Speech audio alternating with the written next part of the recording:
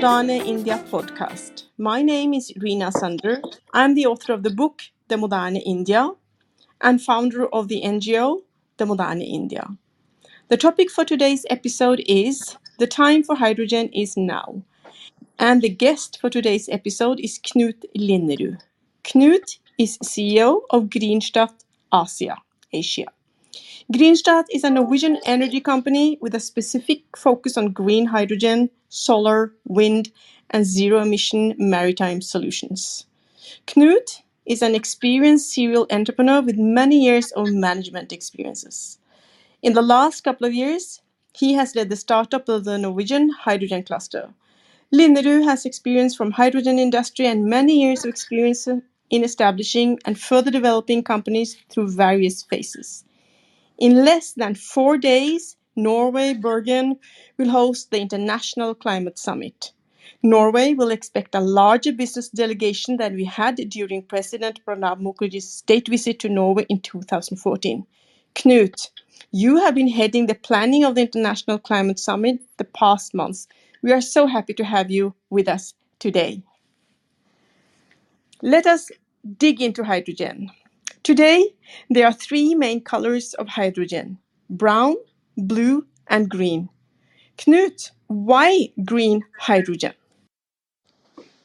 Thank you for the question, Rina.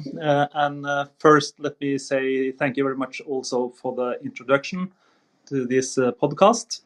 And before I answer your question about why green hydrogen, I would also like to answer a little on the side of the question, as I would expect a lot of the listeners not necessarily to know what role hydrogen plays in the natural environment and in our energy systems. So maybe for us it's easy to understand what role hydrogen plays, but at least many people don't know that much about hydrogen, apart from that it is an atom and that it's highly explosive. So first of all, hydrogen is an energy carrier, and it plays an important role in the natural environment, in the photosynthesis. So plants use sunlight to break apart water into hydrogen and oxygen, and then combine the resulting hydrogen with carbon dioxide from the air to create carbohydrates.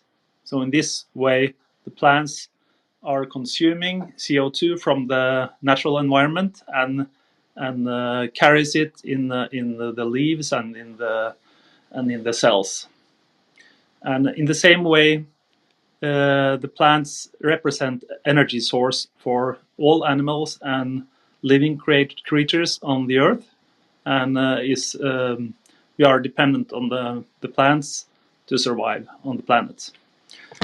And also fossil fuels, as most people know, probably, that fossil fuels comes from the plants, and in the ocean it's produced natural gas and oil, mainly from algae and other living creatures in the ocean. And on the land, you get coal from old plants that are being pressurized over millions of years. But unfortunately, over the years, when we consume fossil fuels over a short period of time, we don't follow the time lapse in the natural ecosystem, in the environment. So that's a challenge. So why green hydrogen is the question. Brown hydrogen is produced from reforming of natural gas or using coal as a source for producing hydrogen. And hydrogen is a very important energy source in many areas, market segments for the human beings. So when we are producing metal, for instance, we need hydrogen. We use it for fertilizers and, as I said, greening metals, and to produce methanol and to make ammonia for the manufacture of artificial materials, such as plastics. But green hydrogen is produced based on renewable energy instead of fossil fuels. So that is the main difference. And similar to the natural environment where hydrogen is being produced in photosynthesis, human beings are copying this process by using renewable energy to produce hydrogen. So going towards green hydrogen is in a way copying the nature and going towards the natural way of the cycles, where it's in balance with the natural ecosystem. So that was a long answer, maybe, but I think that should do. Oh, that was a very good answer, Knut. But thank you for the introduction of photosynthesis and the introduction of these colors. Right now, we see a rapid shift towards renewable energy sources such as wind and solar power.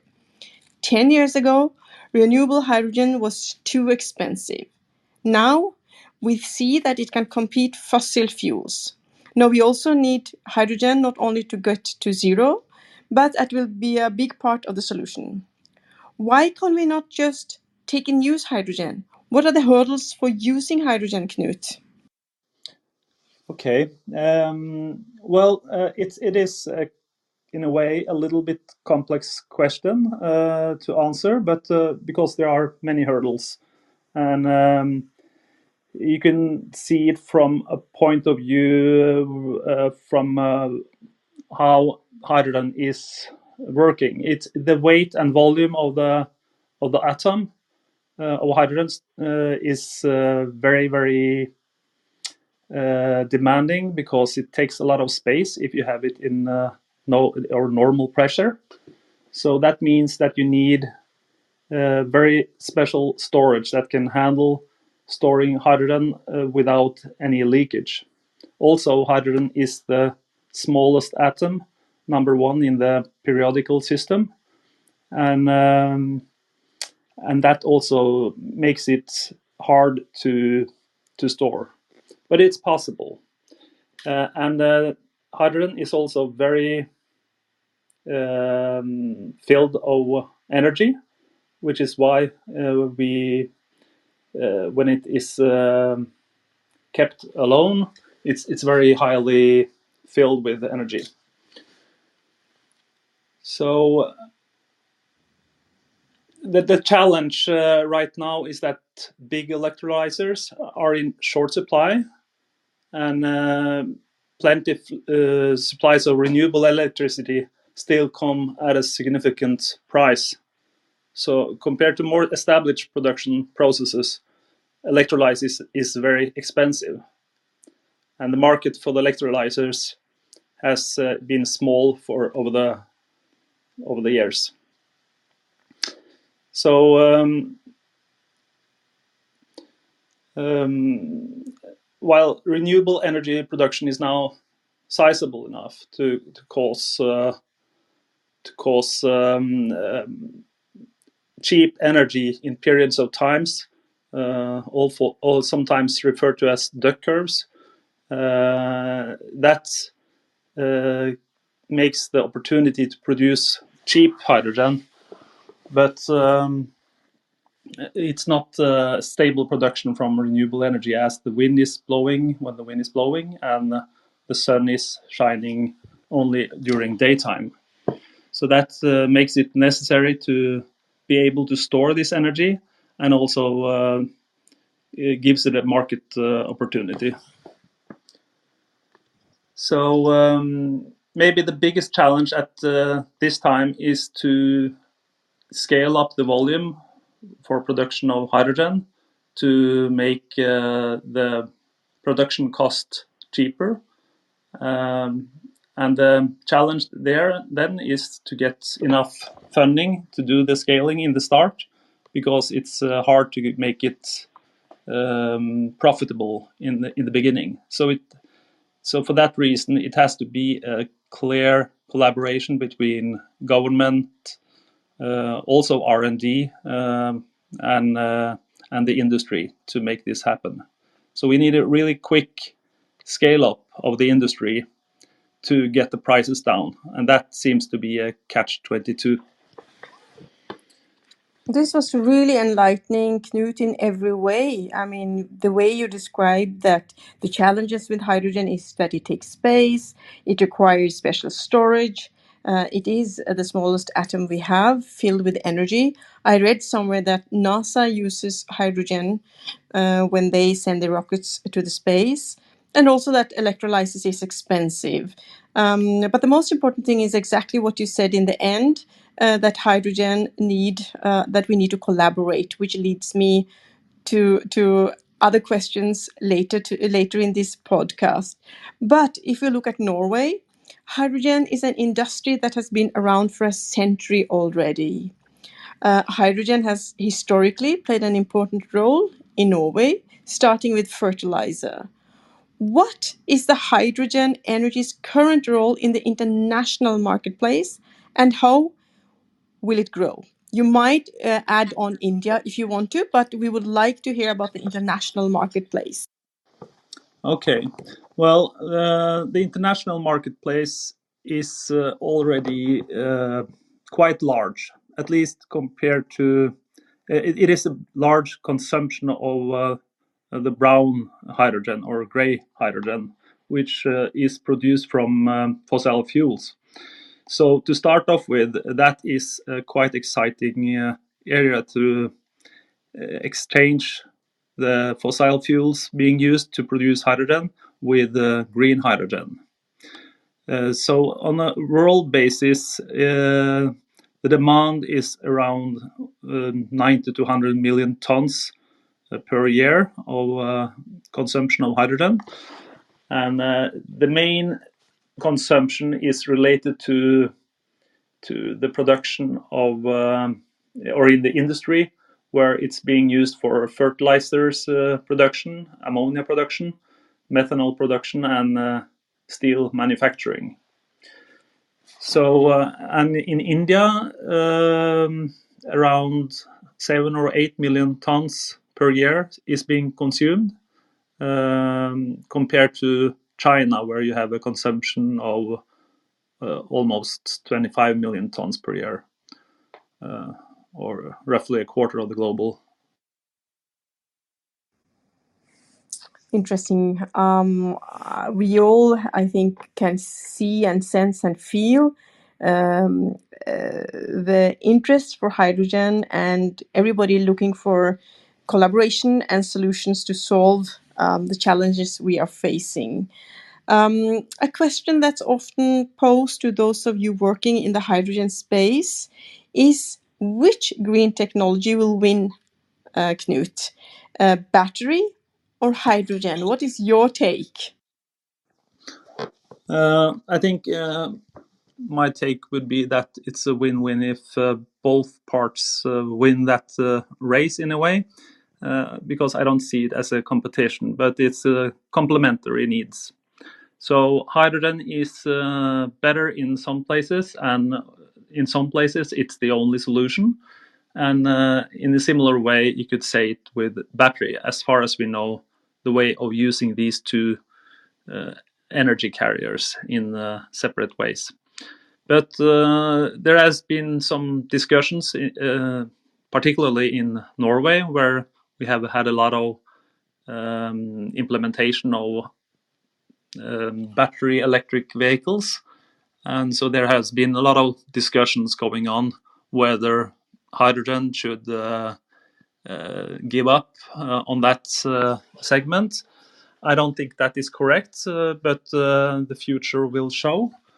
Hydrogen has some advantages in comparison to batteries when it comes to transport segment, and I think there are lots of people who agree that hydrogen is more attractive for transportation when it comes to larger volumes or larger weights and larger distances, because batteries are becoming too heavy for transportation when it's a lot of energy that needs to be stored. But on larger or on shorter distances, electric cars based on batteries with storage of energy has the advantage that it's more efficient in the use of the energy. So you lose a bit of the energy for heating when you're using hydrogen, and the battery in that regards is more efficient of the use of the energy.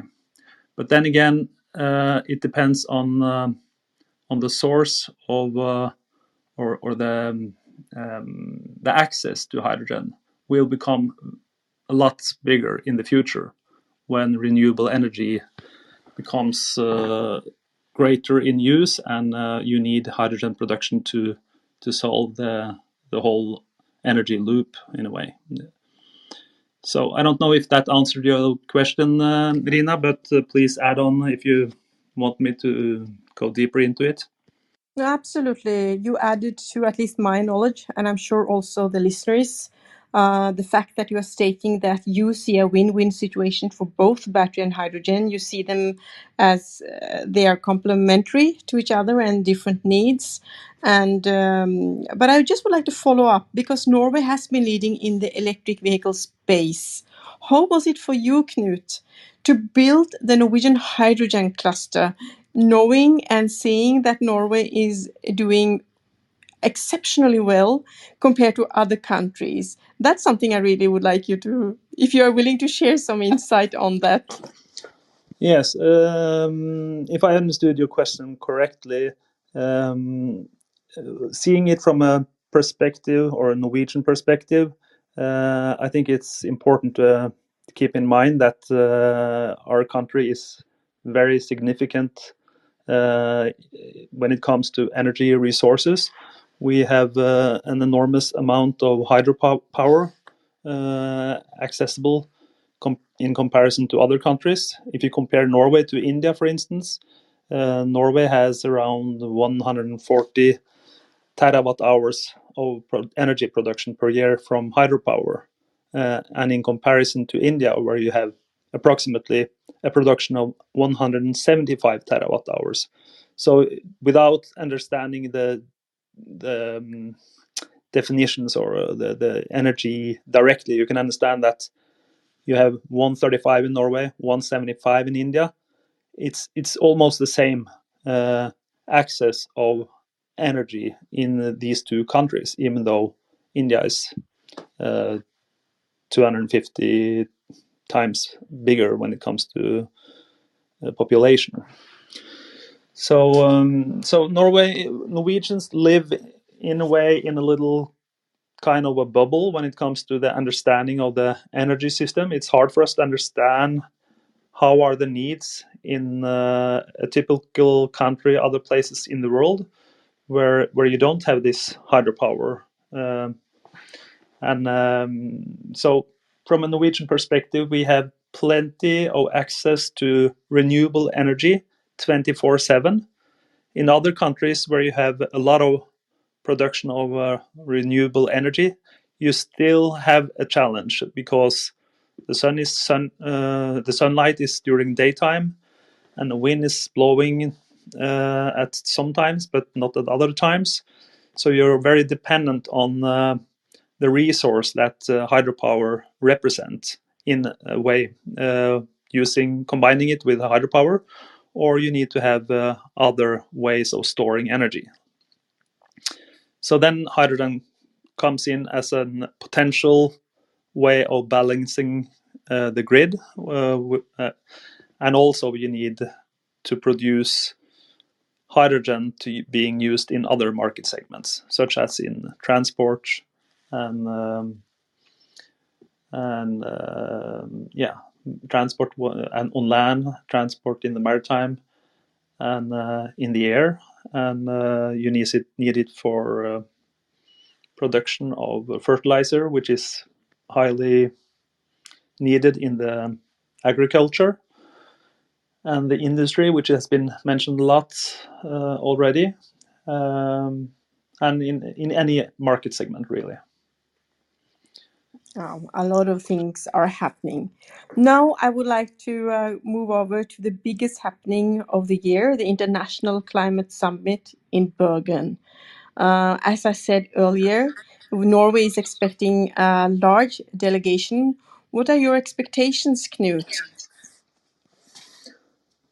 International Climate Summit is on the 30th and 31st of August, which is next week, Tuesday and Wednesday. And on day one, it's a hybrid event where we expect around 70 people coming from India to Norway, also some people from Sri Lanka and Italy.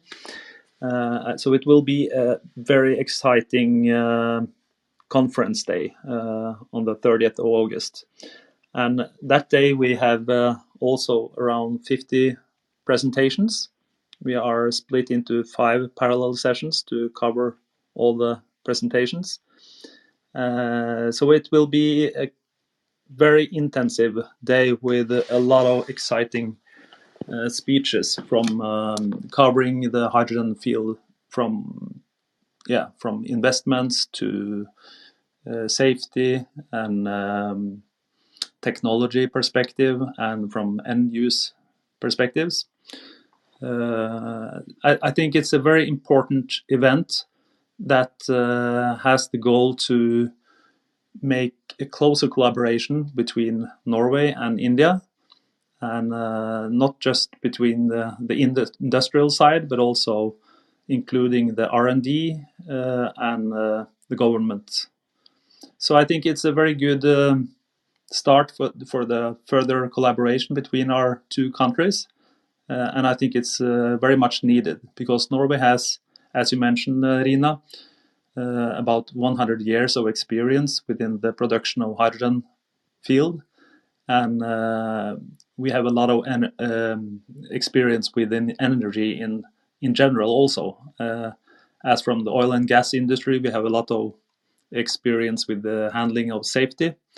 And all this competency is of high value in a large country like India when they are going to transform the energy in a very short time. So I think, my expectations of this summit are high from starting point. I think it's a very good starting point for further close collaboration. We already have settled in India from a Greenstat perspective, and we would like to see other companies come along. There are other companies already, but I think it's space for a lot more hydrogen investments. Congratulations of having a delegation of 70 Indians visiting Norway. You did touch briefly upon it, but I would like you to elaborate more. Where do you see the Norway-India collaboration in the future, Knut? Norway has, as mentioned, a lot of competency and also developed technology, which is of interest from an Indian perspective. And from an Indian perspective, they need to have a very quick transition, and they need technological competency. So I think a closer collaboration will gain both countries over time. Also, in India, there is a lot of exciting competency on the technology field, in particularly within renewable energy and in the R&D field. So I think working closer with Indian partners on all these terms within R&D, industry, and government is gaining both parts with the overall goal of reducing climate emissions and also to gain a better society for both countries. A big thank you to you, Knut, for sharing your insight and knowledge with us today. I'm sure the listeners have learned something new today. We have come to an end. We at the Moderne India, at Knut, at Greenstat, we welcome all our listeners to the International Climate Summit on August 30th and 31st in Bergen. It's a hybrid event, so you can join digitally as well. This is a summit where the participants can learn more about Norwegian businesses and network with other people and companies operating in Norway and India. As Knut said, we're expecting 70 Indians to join for this conference.